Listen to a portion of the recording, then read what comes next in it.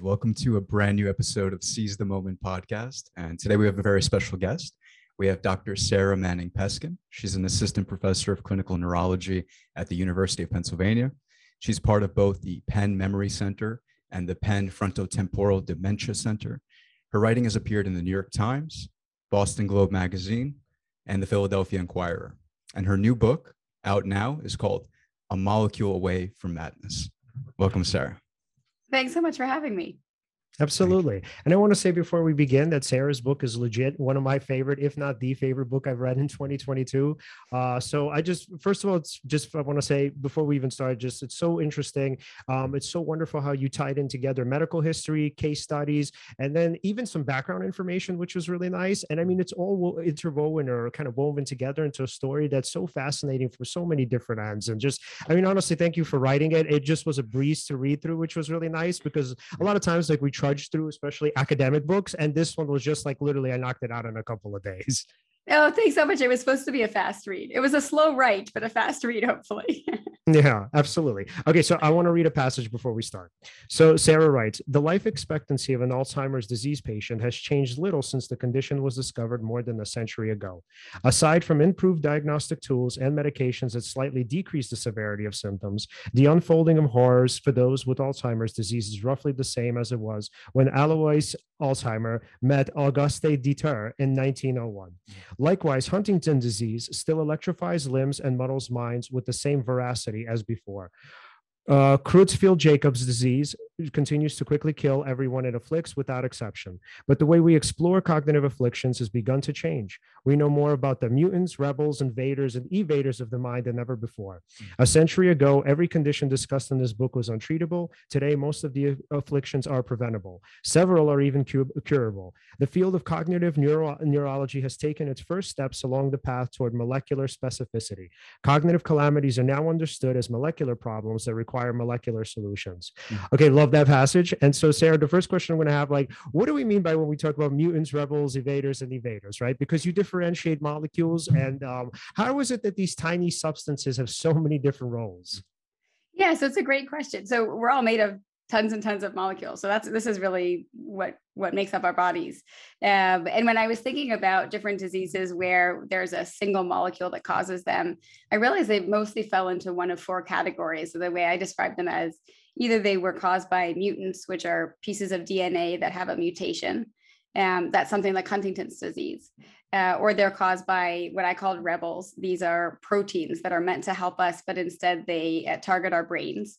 Or they're caused by small molecules. And so DNA and proteins are really giant molecules. But then we have these small molecules, something like water is a small molecule. It's just much, much, much smaller than DNA and proteins. And these small molecules, either they cause us problems because they're present and they shouldn't be there. That's something like a medication that you take that has a cognitive side effect. Or some of these small molecules are supposed to be there, but they're absent or they're not enough of it. And that's what causes us a problem. And that's something like a vitamin. Yeah, wow. And then so it's so interesting to think that like somewhere down the line, when we inherit DNA, we think, okay, so this is sort of who we are, right? It was, we kind of grow up, right? It's sort of like what we're born with. It seems like that's our destiny going forward. But it's interesting how DNA is altered in the kind of midst of one's life. And we don't really know that much about how that happens. Can you talk a little bit about that? Yeah, so it's interesting. It's something that I actually didn't cover that much in the book, is the study of epigenetics. And there's this idea, we grow up thinking of DNA as something that's fixed. It's the instruction book for creating us. And then the more we learn about it, the more we learn that there's actually more to it than that. And there is actually some dynamic nature of DNA, both in the way it's folded and unfolded, and also the way it's modified. And it's not really as fixed as you would think. And then even beyond that, you may have DNA that's you're not changing, but your body actually uses DNA as the directions for ultimately creating proteins. And those proteins can actually fold and misfold in ways that can hijack the brain.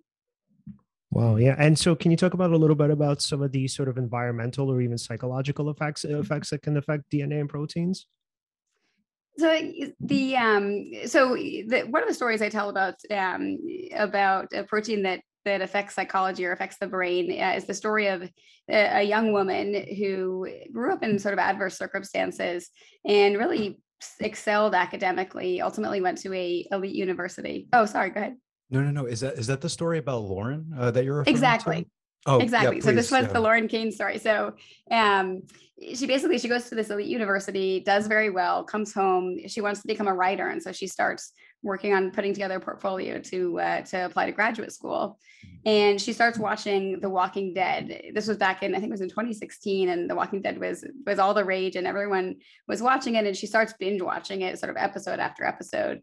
And she wakes up one morning confused. So she keeps asking her mom the same question over and over again. And at first, her mom thinks, maybe she's just tired or something. But it eventually becomes really unusual for her. And she starts getting feverish and she has difficulty walking. And her mom takes her to the emergency room. And in the emergency room, she actually becomes acutely psychotic. And she starts to think that the people around her are actually characters from The Walking Dead. And she essentially thinks that she's living in the TV show. And one of the security guards who actually was called to her room to try to keep her safe is the one who actually makes the connection between what she's saying and the TV show. And that's how they realize that she's literally living in this post-apocalyptic TV show. And she gets admitted to the hospital. No one can figure out what's wrong with her. And ultimately, her mom is the one who actually figures out the problem. She reads about this condition that causes young women to become acutely psychotic. And it's caused by a protein that normally is supposed to help us. It's actually an antibody. So normally it's made to help us fight off invaders. And instead, it actually targets a molecule that's in the brain.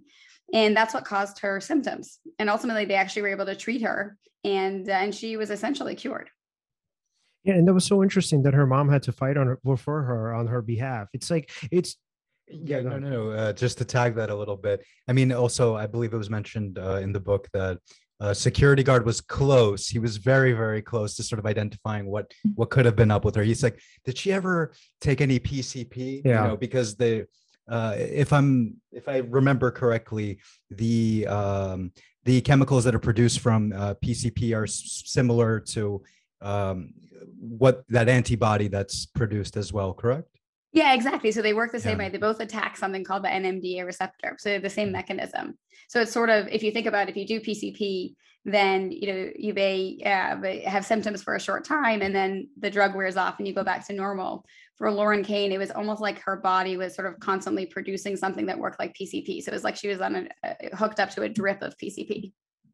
Yeah, wow. Yeah, and just going into the fact that her mom had to fight advocate for her. It's so interesting how that happens because, I know when I kind of go to the doctor, I sort of automatically give over my authority to that person thinking like, what do I do? I've never been to medical school. But it's so interesting that sometimes literally, and, we kind of on our culture is really big on, don't think that just because you went to WebMD or whatever it is, right? Whatever kind of clinical website that all of a sudden you have better credentials than the doctor. But in this particular case, the mom was actually right, which is interesting because in the rare, sometimes you don't get this a lot, but in the rare few times that you do get this, it's actually pretty incredible. And she really did seem like save her life. 100%. This is a condition that if you don't treat, it's not like it gets better on its own. So I think her mom probably did save her life. And I have to say, after I talked with her mom, it made me realize actually as a physician, when I see patients and they bring up these, could it be this, could it be that? Yeah, I actually think about it a little bit differently than I used to. And I can tell you in the past year, I've had 2 patients where I didn't know what was going on and a family member brought something up.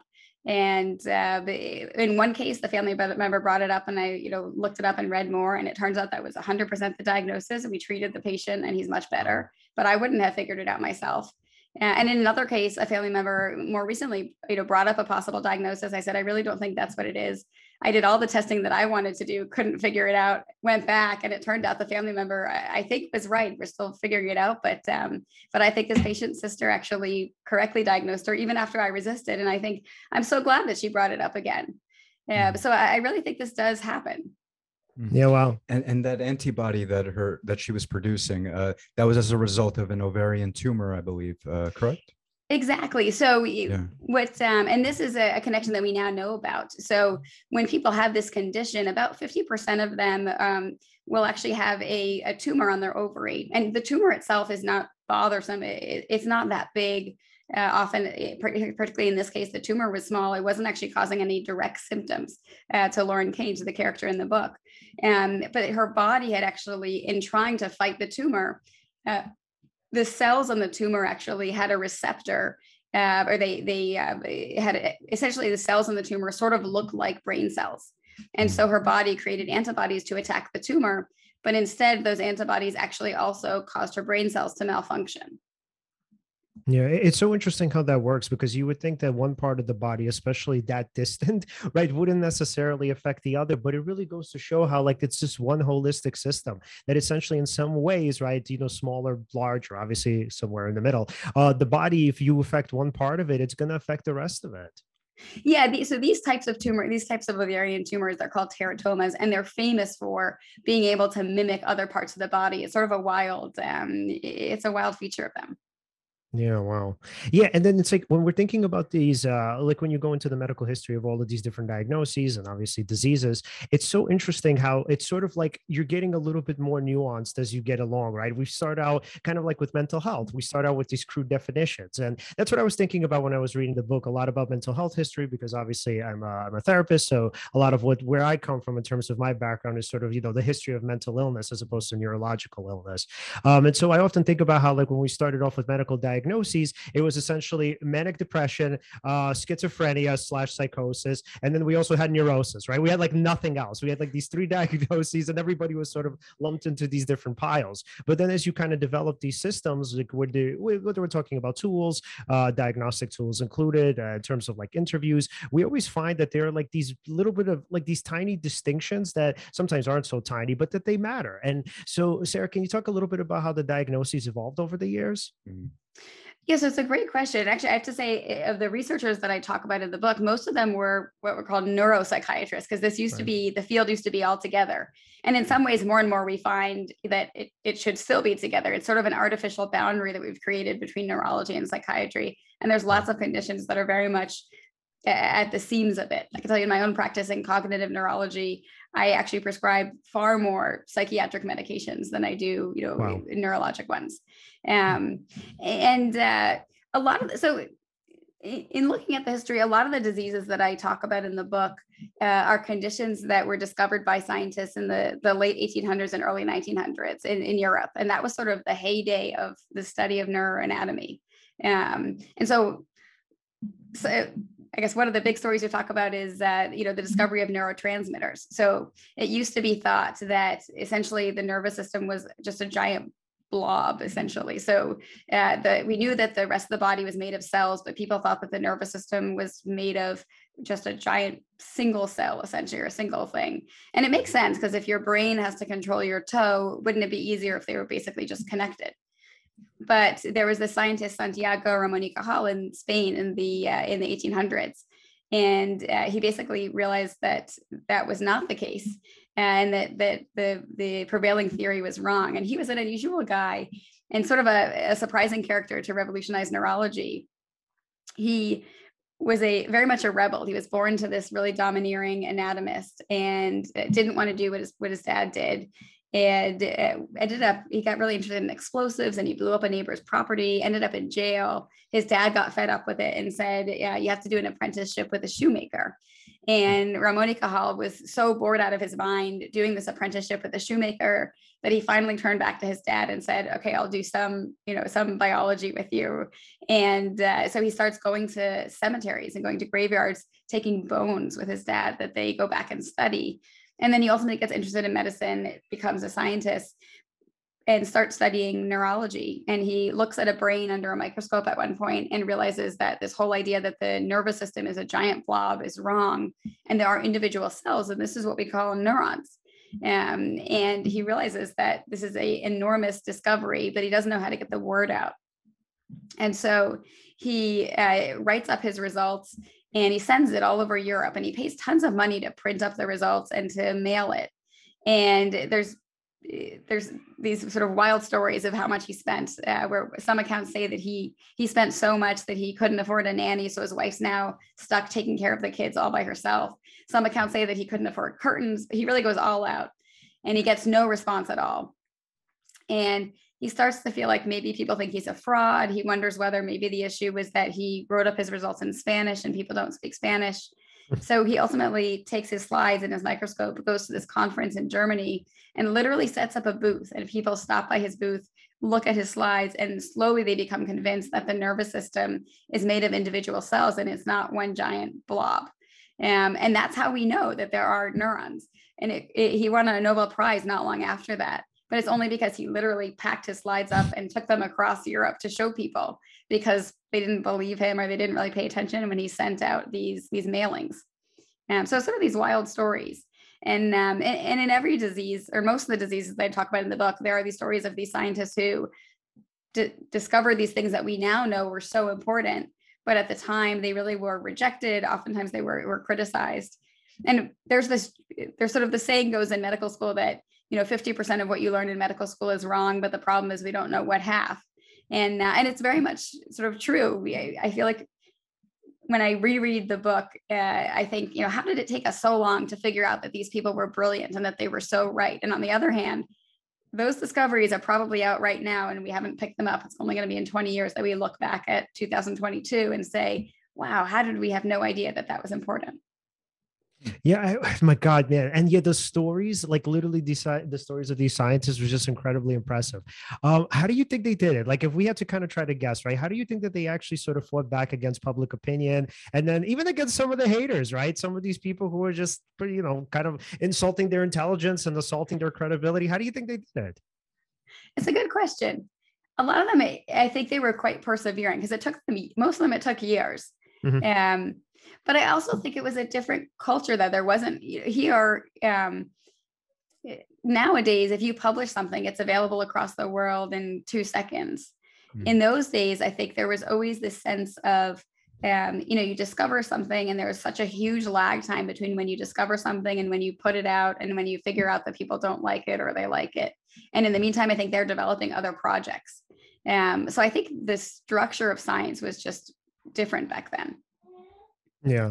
And it's like, so for a person to be able to travel to another country, I guess it wasn't just a hunch. I was going to say that, but definitely not. I mean, it was definitely experimental evidence, but it's like, because I know when people challenge me, I start to really self-doubt and I start to wonder, okay, maybe my reality is off, right? But here's this guy who literally went across the world just to present a theory that pretty much at that time, almost nobody accepted.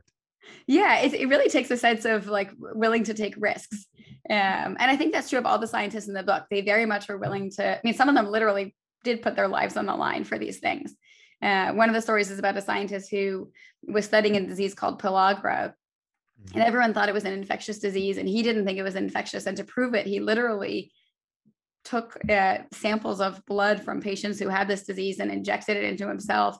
Part of the disease causes a rash, and he would take flakes of skin from these people who had this rash and mix it with stool and urine and eat it. He really essentially did things that you would never, do now. But he really took a risk for what he believed in. Yeah, and just to be clear on that, right? This guy not only did this once, he did this multiple times, and then I think his wife did the same thing too, right? So can you tell us what was the process exactly? So basically, it's about this disease pellagra, and it's pellagra causes, you could sort of think of it as the 3 Ds. It's a dementia, dermatitis, so a rash, and diarrhea. And some people call it the 4 Ds because it also causes death in a large proportion of cases. And it used to be people think that the disease only existed in Europe, mostly in Italy. But then in the early 1900s, people started seeing cases of pellagra in the US, mostly in the southeastern US and in Georgia and Alabama. And the disease becomes more and more common over the course of just a few years. And it mostly affects impoverished people. And the dominant theory was that it was caused by an infection transmitted by flies. And that sort of felt good to people because you could say, well, it's these poor people who have terrible sanitation and it's their fault that they have the disease. But the disease seems to be getting more and more common. It's affecting more and more people. Newspapers all around the country start talking about the disease is causing panic. They're worried about this killer. And the Surgeon General of the US eventually calls on this guy, Joseph Goldberger, to solve the problem of pellagra and to figure out what's causing it and how do we treat it. And Goldberger, he actually he had already taken some risks with his own life before as part of other projects. He was a public health officer, and as part of other projects, he'd contracted typhus and typhoid and yellow fever all on the job. And but he knowingly, always knowingly, right. Incredible. There's these wild stories about him. I think it was, but I can't remember if it was scabies or something. But he literally really studied some of the most sort of gruesome diseases, and very much realized that there was a risk of death with essentially every project that he took on. And he decides he's going to take on pellagra, and he starts off at the library, which is where he always starts. And he reads about these conferences that people have done on pellagra, and he really quickly picks up this detail that no one's pointed out that much before, which is that all of these pellagra patients are cared for at these institutions where the caregivers basically live there. And so if they're all being exposed to the same flies, you'd expect the caregivers to come down with pellagra also, but they don't. So by and large, in location after location, people who care for patients with pellagra don't come down with the disease. And so Goldberger very quickly is convinced that it's not an infectious disease. And he starts thinking that it's caused by a problem in the diet, that people with pellagra are deficient in something in the diet. He first thinks that it's a problem with not enough protein. But nobody wants to believe him because the optics are really different. So if it's an infectious disease, you're saying it's poor people's fault and they have bad sanitation and that's why they have disease. If it's a deficiency in the diet, then suddenly we're saying actually the country is essentially starving its own people, which looks much worse.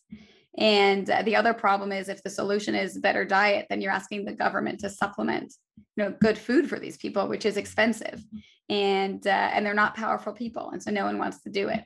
But Goldberger is convinced that this is the case, and so he eventually goes through a series of experiments. One of which is this one where he tries to essentially catch pellagra, and he does all those crazy, he does sort of this whole set of experiments. And a bunch of colleagues also volunteer to get exposed.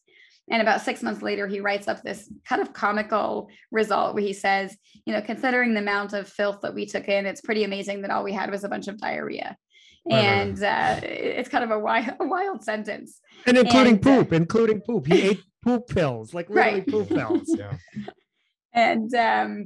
And so, but eventually he finally figures out that pellagra is caused by a deficiency in a B vitamin, but he never really puts his finger on which B vitamin it is. And he ultimately dies of kidney cancer before they figure it out. He gets nominated for a Nobel Prize 4 times in his life, but he never wins it. And it's only after he dies a few years later that someone realizes the disease is caused by a deficiency in vitamin B3, which it used to be called nicotinic acid, but people thought that it sounded too much like nicotine. And so they changed the name and now it's niacin. So that's the history of niacin. Yeah, I love that. And so it's crazy how deficiencies in vitamins can lead to certain diseases, or even how a certain diet maybe could affect your health. Like, for example, being a pescatarian, right? Could lead to perhaps, depending on what kind of fish you're taking in, or where you got your fish, could lead to mercury poisoning. It's interesting. Or mercury toxicity. What's so scary about that is because I think that, and I think this is a very Western kind of dualistic perspective or view. I think that a lot of us think of consciousness as being separated from the body. So when we think of anything affecting our psyches, I think it scares the hell out of us. So like we had on philosopher Richard Pettigrew on, and we had so the show was about the concept of self. And so we talked about like, why is it that people are so afraid of changing, right? Like, why is it that when we think of the broad sort of perspective of who we are, let's say from childhood to adulthood and even obviously to death, right? Why is it that we're so terrified of losing parts of ourselves? And it's really, I think it's really his perspective, not necessarily mine, but he would agree that we essentially have this view that, okay, the mind is sort of pure and it's untainted for our lives, right? And somewhere as we move on, it's kind of unaffected, even if, let's say, we have maybe some sort of disease or whatever, that doesn't really affect the soul, right? Or kind of consciousness, right? And then we sort of move on, maybe in an afterlife of sorts, the soul, this pure kind of free will, right? It moves on. But it's so scary to view and read some of these stories and think about like, no, your psyche is actually just like your body, right? It's a part of it. And it's just as affected by the environment. And it's just as sort of pushed around like a ship on the tumultuous sea, just like your body is. And so I think for a lot of people, it's really really just frightening to read about these things. It's frightening to hear about them. And then, so Sarah, in writing the story, what was it like for you? Because I'm assuming that there was some anxiety and kind of, I mean, obviously you do this for a living, but there had to have also been some anxiety in writing about this and sort of thinking about this very deeply. Because again, it's like, it's not just losing a part of our bodies, even though bodies are part of ourselves, but it's really like losing a part of your inner essence. Yeah, I think that's a very articulate way to put it, and that in my day job, that's really that's a lot of the patients that I see.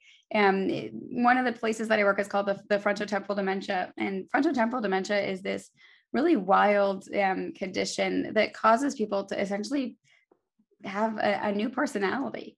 So it will cause people to be disinhibited. They'll go up to strangers. In the pandemic, we've had people, they come in and they pull people's masks down, and they look at tons of pornography. They have affairs.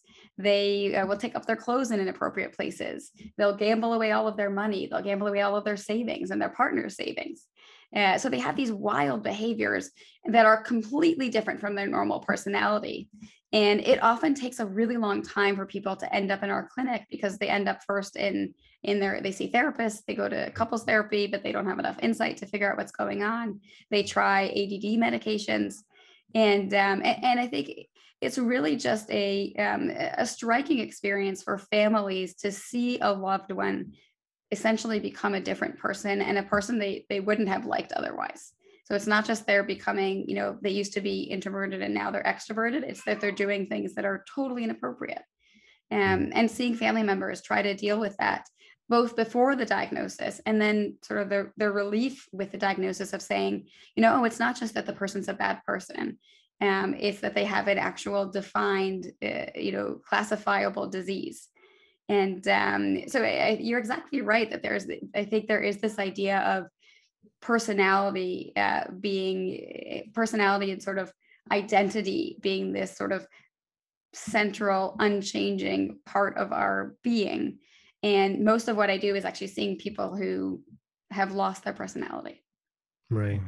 And I mean, this is going to probably be a difficult question to answer. And obviously it's okay if you can't. I think it's above all of our pay grades. But just to think about, like, so how is it that, I mean, again, super difficult question, but I guess I wonder, right? Because when we think about psychiatric diagnoses, I mean, they're pretty much neurological too, to some extent, even though, yes, obviously there's no particular test to indicate them, or biological test to indicate them. But it's sort of like, it's interesting that on the one hand, we would excuse a neurological diagnosis, but then we wouldn't necessarily excuse a psychological one. There's exactly right. And I can't tell you how many people come into our office and the partner says, if you tell me this is Alzheimer's disease, I'll forgive him. But if you don't tell me that, then, I'm still angry at my partner. Mm-hmm. That dynamic is so, I think that's very perceptive of you. And that's so spot on. And it's a problem. It's a problem. There's this idea that if it's psychiatric, then it's the person's fault. And if it's neurologic, then, then we feel so badly. And it's really a problem. Yeah. And I'm curious, how do you have conversations with people like who ask those questions, or who say something like, well, if it's Alzheimer's, I'll forgive it, but if not, I don't think I could do that. Like, do you feel like, I mean, I guess, first of all, do you feel like that's your responsibility to have that conversation? And if it is, what would you say to someone? It's interesting. What do I do when people say that?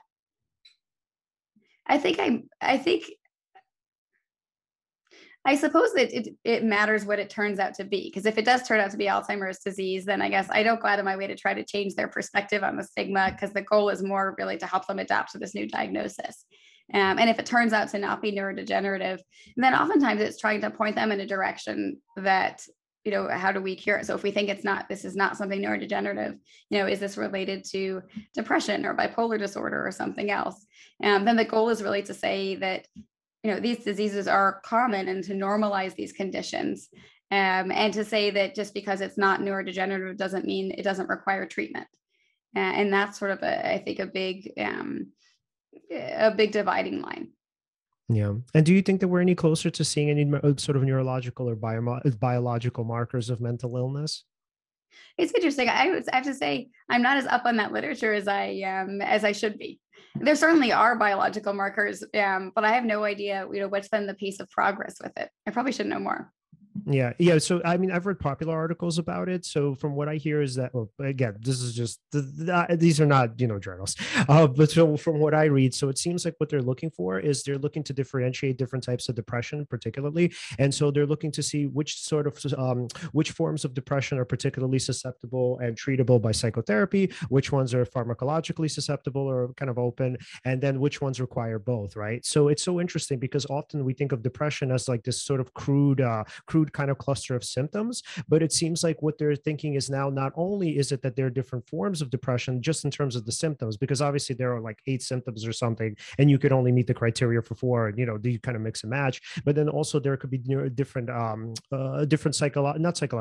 neurological markers for it as well. I mean, I'm not up on the testing, so I don't know what that could look like. So that's based on the deficiency of certain neurotransmitters, right? Like, well, that's always been right. Right. So, what is the debate is whether does it start out as a deficiency, or is it that the feedback between the person's thoughts and so interestingly, it's even deeper than that. They're saying that they're able to, at least they're coming closer to, from again my vague recollection, is they're able to even spot sort of specific areas of the brain, right? We're not even talking about like areas that aren't producing dopamine per se, which is that's kind of like the clinical syndrome biologically. But also what they're thinking is that there are certain areas of the brain that they could pinpoint that are different in different people with depression. So I don't know how. Wow. Yeah, because I'm assuming this is all aggregates, so I'm not really sure about how that's going to work. But it's so interesting because what you write about in your book is how we're getting closer to differentiating between, again, going back to nuance, how we're getting closer to differentiating between different types of neurological disorders. So when you talk about, like, let's say dementia and Alzheimer's, we often, like as a lay public, we think about it as one particular thing, right? So when we see somebody present with dementia or again Alzheimer's, we're like, oh, that's like looks like the same thing. The person presents, in the same way. But you actually say that that's wrong. Can you tell us a little bit about that and the different forms of it?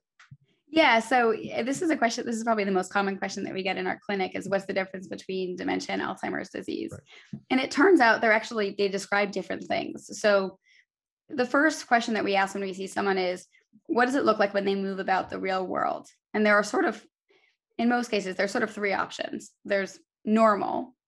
There's what's called mild cognitive impairment. What that means is someone's having difficulty in the real world. Maybe things are a little bit slower. They're making some errors. But they're doing everything they used to do. So they're driving, they're grocery shopping, they're cooking, but maybe they get lost once or twice, or they leave ingredients out of a few recipes. And we can pick up abnormalities on our testing. That's mild cognitive impairment. And then a step beyond that is dementia. And what dementia means is there are independent activities of daily living, like driving, grocery shopping, cooking, that a person cannot do because of memory and thinking difficulties. And it's usually in the context of something neurodegenerative, something that's progressive. So dementia really is a description of what does it look like when a person moves about the real world. Alzheimer's disease is actually a description of what's going on under a microscope.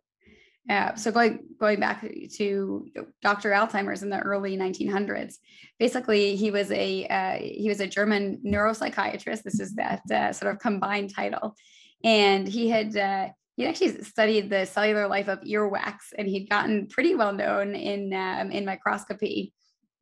And he also was this sort of boisterous guy. He'd gotten a citation for disturbing the peace. And he was working at this asylum in Frankfurt, and he met this woman named August Dieter. And Dieter was this housewife who had become kind of confused in her 40s. She would leave ingredients out of recipes. She started getting lost around the neighborhood. She would hide things around the house, and then she couldn't remember where she put them, and she'd accuse other people of taking them.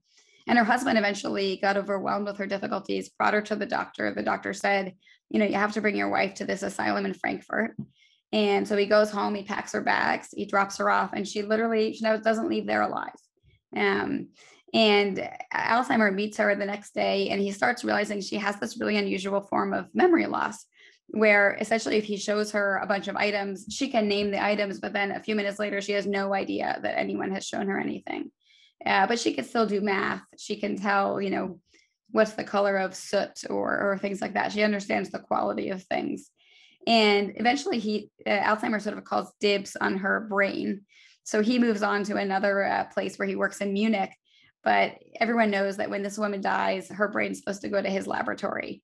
And she eventually passes away in 1906. they send the brain, this intern calls up Alzheimer's and says, do you want the brain? And he says, send it over. So they send over her brain and her medical record.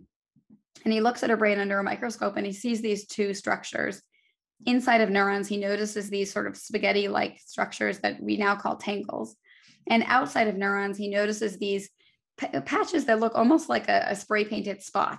And we now call those plaques. And the plaques we know now are made of a protein called amyloid, and the tangles are made of a protein called tau. And that's what Alzheimer's disease is. It basically just means there's accumulation of amyloid proteins and tau proteins. That's what defines it. And so when you think about dementia and Alzheimer's disease, dementia is how is someone functioning in the real world, and Alzheimer's disease is what's going on in the person's brain under a microscope. And they're not always the same thing. So 60 to 70% of cases of dementia are caused by Alzheimer's disease. But someone can have dementia that's not caused by Alzheimer's disease. So it may be that they have difficulty in the real world, but under a microscope in their brain, there's no excess or there's no aggregates of amyloid and tau. Instead, you see buildup of a different protein, a protein called TDP-43 is another protein, or alpha-synuclein is another protein that can build up and cause dementia. So there are all these different kinds. And the other way that's kind of the more wild phenomenon is that we now have the technology to pick up Alzheimer's disease, to pick up amyloid and tau proteins in people who are actually cognitively normal. So there are people walking around who have elevated levels of amyloid, elevated levels even of tau, but when you test them, they're essentially normal. Right. So they're actually, you can have dementia with Alzheimer's disease, but you can also have dementia without Alzheimer's disease, and you can have Alzheimer's disease without dementia. Yeah. And one of the wildest things that I see in my patients, and to me, it's like still flabbergasting. So if you have chronic depression and anxiety, you can actually develop something called pseudo dementia. Oh my God, man. And so I don't know if you've ever known anybody with pseudo dementia. So these are people who neurologically test absolutely through the roof. So they're fine, right? They're pretty much in good health. So their neurologist will say, yeah, you should probably go see either a psychologist or a psychiatrist. And so, yeah. And then they'll present, with depression and anxiety, and they have pseudo dementia, legit. So the clients that I have that have pseudo dementia, legitimately, it mimics almost exactly, except for the fact that they could perform day-to-day functions. But literally, you'll have a conversation with them. 5 minutes later, they'll be like, "Oh, what did you just say to me? I totally forgot." Wow. Yeah. So it's so pretty interesting, amazing. right? Yeah, and we see that often. Yeah. What are your thoughts on pseudo dementia? Just curious. We see it often. I have to say, I'm always amazed at how dramatic it can be and how much improvement people can have. But a lot of it is people who sometimes they're aware of the anxiety or aware of the depression, and sometimes they're not. Sometimes it's they don't realize actually that they've been terribly depressed for a long time, and they only really see the memory symptoms. And it's not until we talk to them and actually oftentimes drudge up something from the past that they've been sort of blocking and not thinking about, that you realize that actually that's what's causing them to have memory difficulties. It can be really difficult to untangle though. Because a lot of the causes of dementia, we don't really have ways to prove that they exist or don't exist. And so it can be really difficult to untangle. And sometimes you can have both. You can have people who, have Alzheimer's disease, but they would be functioning really well if not for all the anxiety or all the depression. And right. So even though they have Alzheimer's disease and they don't, they have some dementia, they don't go 100% back to normal. They actually improve when you treat their anxiety, you treat their depression. Wow. So wait, and then in terms of the actual memories, so when you're talking about treatment, you're saying that when they actually discuss some of these sort of suppressed memories, that somehow or other within a short amount of time, it's like their memory in general just improves. Sometimes, yeah. Sometimes people have they have a traumatic experience in the past. They haven't processed it. And as they get older, something happens, it triggers something, and, they start having memory problems. And when we go back and actually talk to them about their childhood or something that happened in the past that they hadn't really talked about before, it turns out actually they've been repressing something and something hasn't been processed.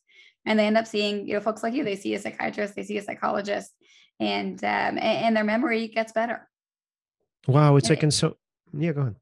Oh, sorry. I would say it actually is a pretty dramatic moment for some people, because some of the people we see, they've been walking around with a diagnosis of Alzheimer's disease. And now they're suddenly told, actually you don't have a neurodegenerative condition. And it can really be a extraordinarily difficult transition actually to go back to thinking that you don't have that, you don't have Alzheimer's disease.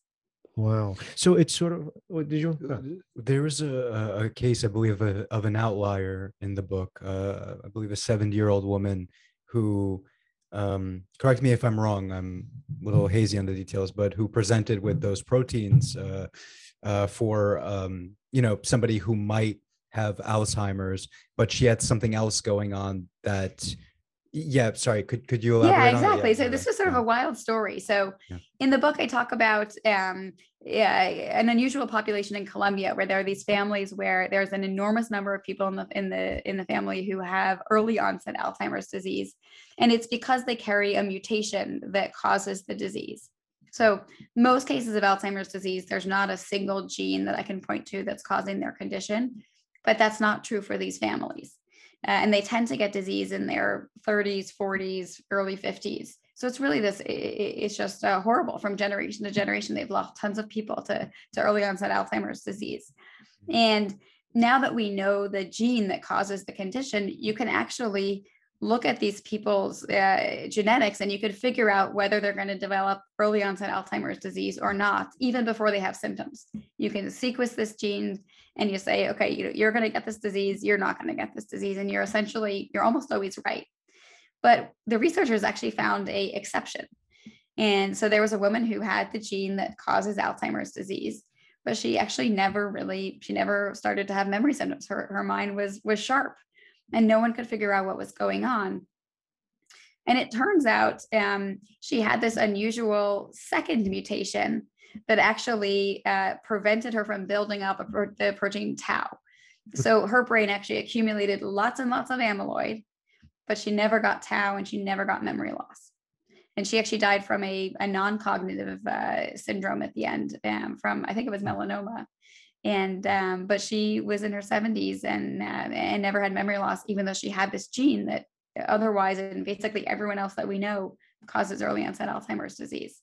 And so people actually, her family actually donated her brain to research. And there are people now who are studying her brain to try to figure out how did she manage to escape, and can we use that to design drugs for other people? Yeah.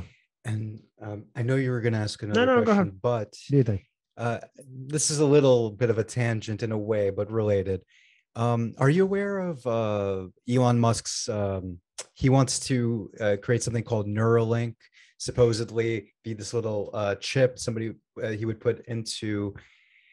I'm not sure if it's into the brain, but rather it would stimulate the hippocampal region in order to stimulate that area and allow for people with Alzheimer's to maybe regain some of their function as far as memory goes. Do you know a bit about that? It's very interesting. I know literally nothing. I know that he does the Neuralink stuff, but I actually have no idea. It feels a bit like a black box. I have no idea what actually goes on there or what they're doing. I've never actually read much about it. Well, that's fair. Yeah, so it seems cool. I guess then we'll just leave it at that. I think it'd be cool to see how that develops, I suppose, in the future. Mm-hmm. But yeah, they want to make that like as another form of treatment maybe for Alzheimer's. I'm aware there's a new drug that's available too, I believe. So it's a controversial topic. But basically, so we know that amyloid builds up about 10 or 15 years before tau. And for that reason, and for a bunch of other reasons, a lot of people have thought for a long time that if we could get rid of amyloid, then we could essentially cure Alzheimer's disease or slow Alzheimer's disease. And so we've spent just huge amounts of money developing drugs that clean up amyloid. And for the most part, none of them have worked. Mm-hmm. But there's a drug called aducanumab that's made by a company called Biogen, and it seems to be more powerful than all the drugs that came before it. We actually now have drugs that are more powerful than that, but it was the most powerful at the time. And we had good reason to believe that it does clean up amyloid. So if you take a picture of someone's brain and you look at where the amyloid is, and then you give them this drug, and then you take the picture again, they have less amyloid. It seems to work. The question is, does it actually change the clinical outcomes? Does it really help people with Alzheimer's disease? And the company essentially, they did these 2 giant phase 3 trials at once, each of them with more than 1,000 people.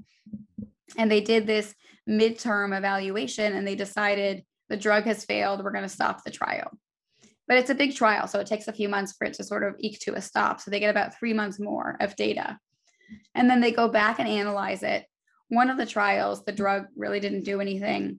In the other trial, when they filtered out who they were looking at, and they said, we're going to toss out the people who we thought are sort of fast progressors that we couldn't have helped anyways. And then we only look at people who were on a super high dose of the drug.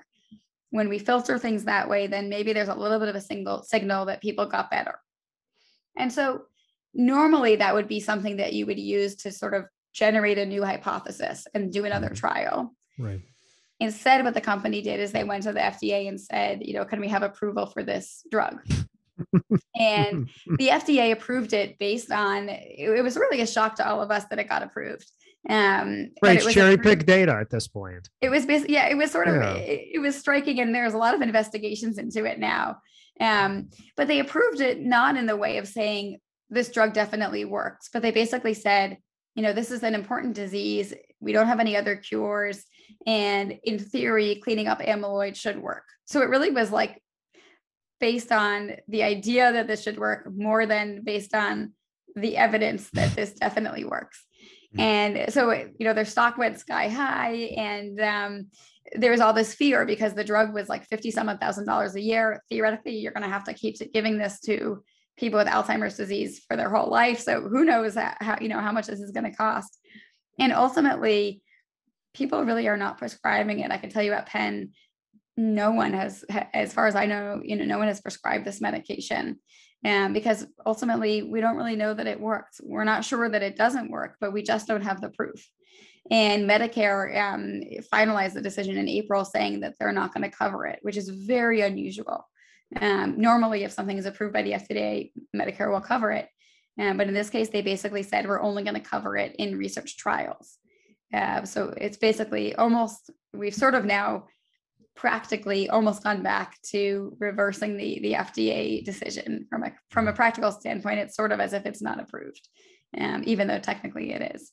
But that's sort of the story. It's been this really dramatic unfolding saga in cognitive neurology. And actually the FDA panels for the drug, several people resigned. And at there was the American Academy of Neurology meeting in Seattle a few weeks ago. One of the people who resigned actually gave a big talk talking about why he left. Oh, wow. Can you tell us a little bit about that? What did he say? He basically said he felt like his values were no longer in line with the FDA after seeing what they did. Wow. Reminiscent of Theranos and Elizabeth Holmes. Oh my gosh. I've been watching that show. I'm obsessed with that story. Yeah, I binged it in I think maybe 4 or 5 days. What'd you think of it?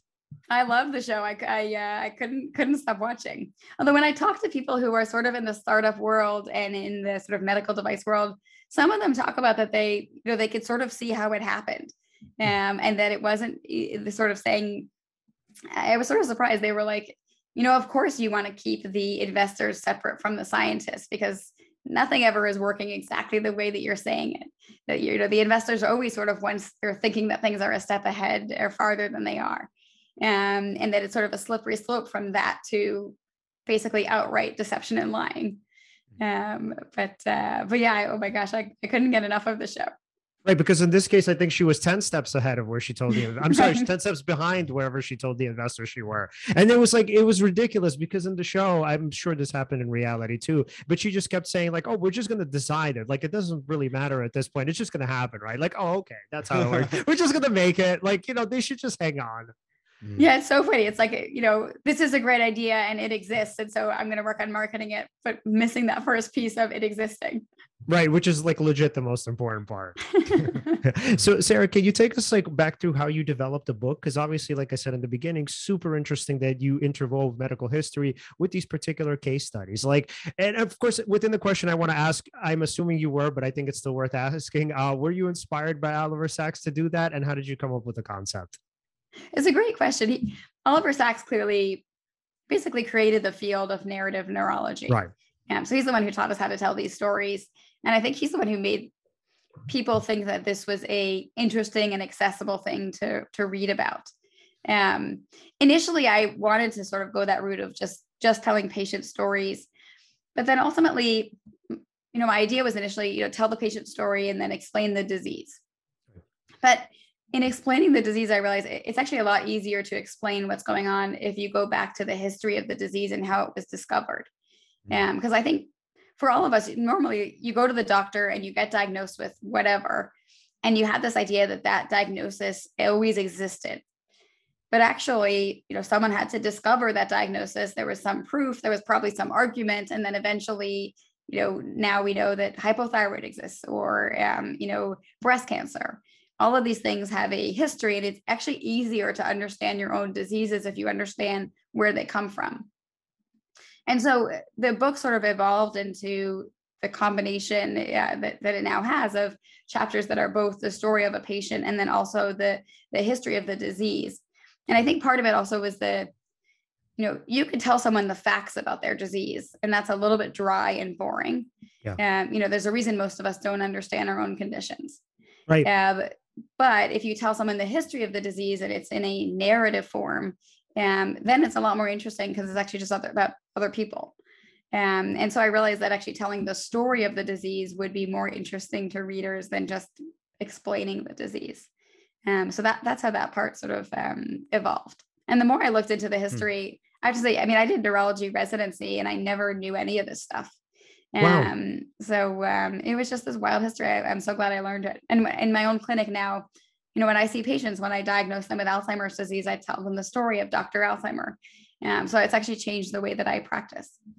Oh, I love that. Yeah. And I remember when I was in graduate school, like all of us were obsessed with case studies, but we actually hated the Oxford textbook of mental pathology. Oh my God. I hated, I'm sure you guys had some version of that at school too. We all hated that. But when it came to the actual books on case studies, you would devour them in literally a couple of hours.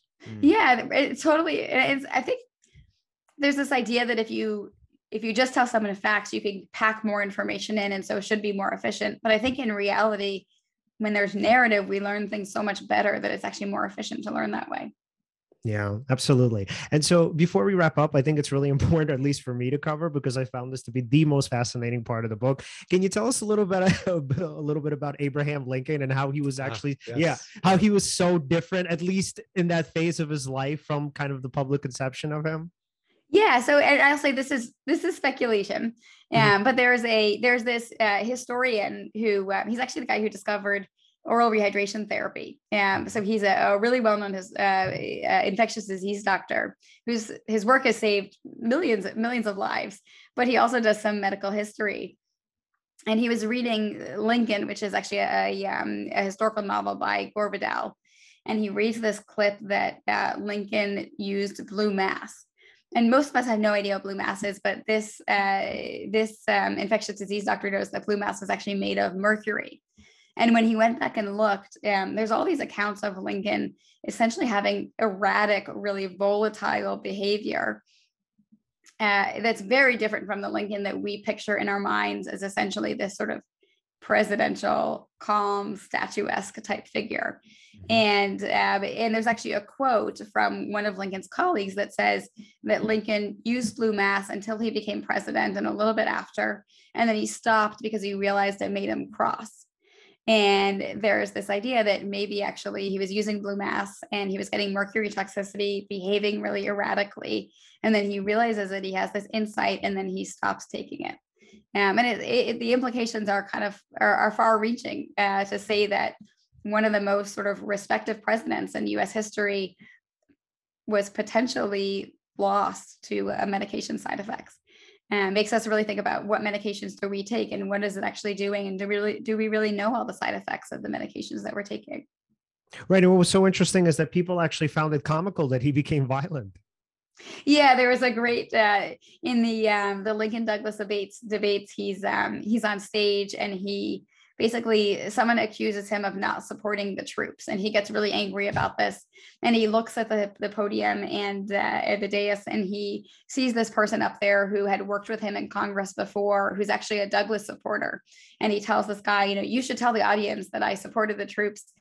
And before the guy can answer, Lincoln basically grabs him by the neck, drags him to the front of the stage, almost chokes him to death. And Lincoln's bodyguard actually has to essentially pull him back and prevent him from killing this person in front of the audience. And there's sort of silence. And then the audience actually thinks it's hilarious. And they sort of think that it's a pre-planned stunt.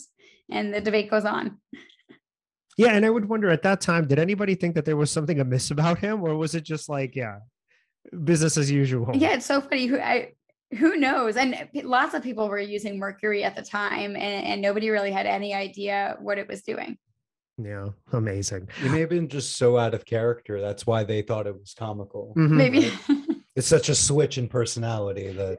Yeah, but I would wonder at that moment, wouldn't somebody say, "Hey, man, maybe somebody should get him some sort of medical evaluation"? I mean, I don't know, especially because it was such an extreme, right? Usually, you wouldn't see something like that. I mean, unless diagnostically, if the person has like bipolar disorder or something along those lines. But I mean, we don't really know, exactly. Besides that, he was depressed. But like, I'm just surprised that nobody said, "Hey, man, maybe we should evaluate him."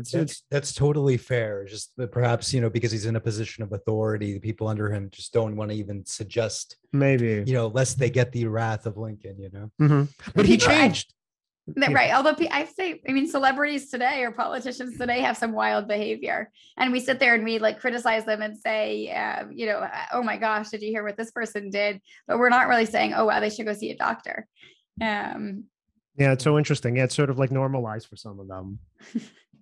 All right. So I want to read one final passage before we wrap up, which is legitimately my favorite passage in the entire book. So Sarah writes, the vast majority of clinical trials for dementia are deeply rooted in molecular data. We recruit participants not only based on their symptoms, but also according to the molecules we identify in their brains, blood, and spinal fluid. For Alzheimer's disease drug trials, we often use a new type of brain scan to prove that a participant has accumulated the plaques and tangles necessary for a diagnosis of the disease.